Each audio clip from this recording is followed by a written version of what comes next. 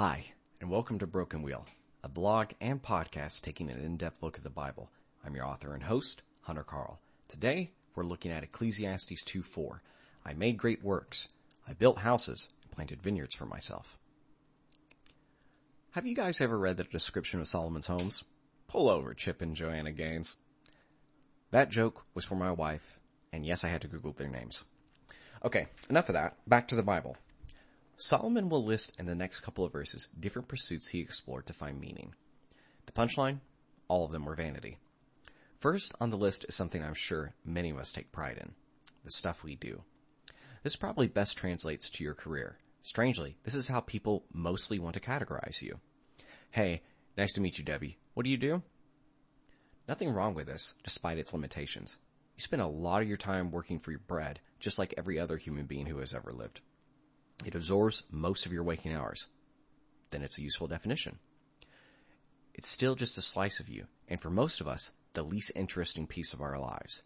Hey, a lot of what is productive and useful is boring. Farming? Yeah, that's the career that watches plants grow. Still, super important. Now, Solomon was a king, which meant he had to do something useful and productive with all the taxes coming in. One of the avenues he directed that money was in building houses and vineyards. We don't have perfect insight into who these houses were built for, but I assume that they were for Solomon, including all of his servants and family. The vineyards? Not only could this be for wine, which might be necessary depending on your water quality, but it could also be used as a thriving industry, one to trade with and provide employment. Businesses provide an obvious social good for the community they exist in. Whether the people who worked these vineyards got paid or were indentured servants, its existence did mean less suffering occurred for their families. Let's go back to the houses. When you can, go read about Solomon's palace he built in 1 Kings chapter 7. This is an argument I can't do justice here, but it strangely doesn't require a lot of proof. In any society, there's an inherent value within a beautiful building.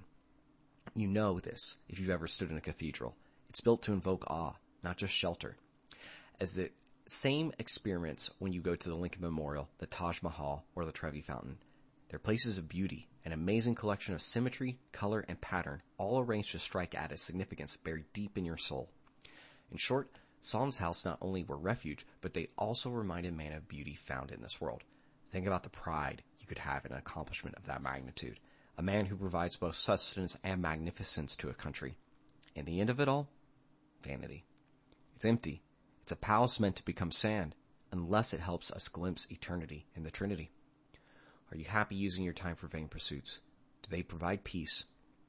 Give God room to accomplish kingdom works in your life. If you liked what you heard today, visit brokenwheel.substack.com and sign up to get this podcast and blog post sent to your email. The podcast is also available on iTunes and Spotify. Please rate and review us there. If you want more of my writing, visit the About page on my website to read short stories I've recently published in journals such as the Blue Mountain Review. Thanks, and have a great rest of your day.